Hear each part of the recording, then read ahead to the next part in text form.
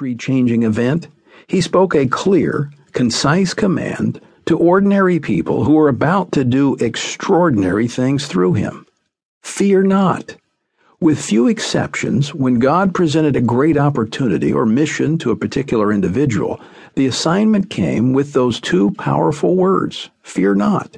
He said to Abraham when he called him out of Ur to pioneer a new nation, Genesis 15:1. Moses, who was to bring God's people out of bondage, Numbers 21:34. Joshua, the one who was to lead the people into the promised land, Joshua 1:9. Mary, who would give birth to the hope of mankind, Luke 1:30. Simon Peter, who would become the apostle of hope, Luke 5:10. Paul, who was to be the instrument through which most of the New Testament books were written, Acts 27:24.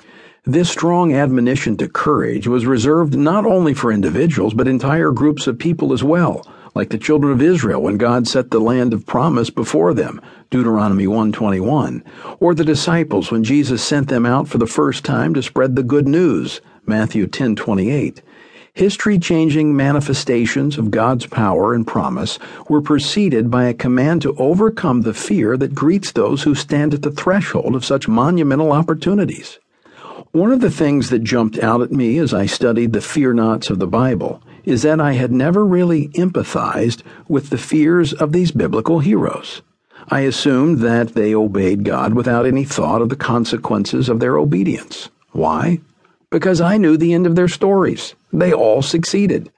There's nothing like success to make us forget the fear they had to overcome. Fear of failure, fear of rejection, even fear of death. We know the outcome, but they didn't. They were ordinary people subject to the same fears you and I would have if we were in their shoes. Imagine Moses, outnumbered by an enemy king's army, yet God told him to fight them anyway. How would you feel if you faced what appeared to be certain defeat? You'd be afraid, just as he was. But God said, fear not. This command from the Lord is a common thread woven throughout the pages of Scripture. An old Bible teacher once said that when something is repeated a lot in the Bible, you need to ask yourself, what's it there for? So why the focus on fear? Why not be careful or be nice to everyone?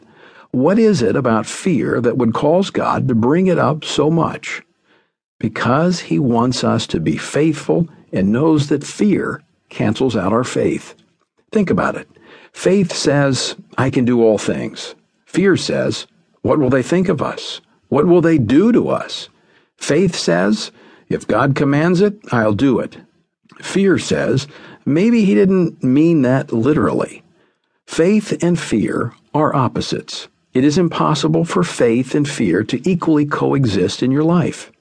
You can't step out in faith if you're shrinking back in fear. Take, for instance, Joshua, Moses' assistant, whom modern military leaders have studied because of his military prowess. Moses, the one whom God called from the backside of the desert to lead his people out of bondage, was not allowed to enter the promised land because of disobedience. A new generation had come to maturity in the wilderness as the faithless and rebellious generation had died off.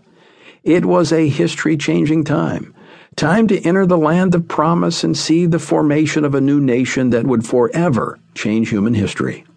In preparation for this epic event, God promoted Joshua to lead the children of Israel across the Jordan into the land promised to generation after generation over the previous 470 years. As he had done in the past and continues to do today, God preceded his call to action with another order. Be strong and of good courage. Do not be afraid nor be dismayed, for the Lord your God is with you wherever you go. Joshua 1:9. Even though God promised to be with him, Joshua had plenty of reasons to be afraid. The promise to enter the land of milk and honey had been passed down from generation to generation with hope and anticipation. It was a promise that no doubt many had held on to in those dark days of bondage in Egypt.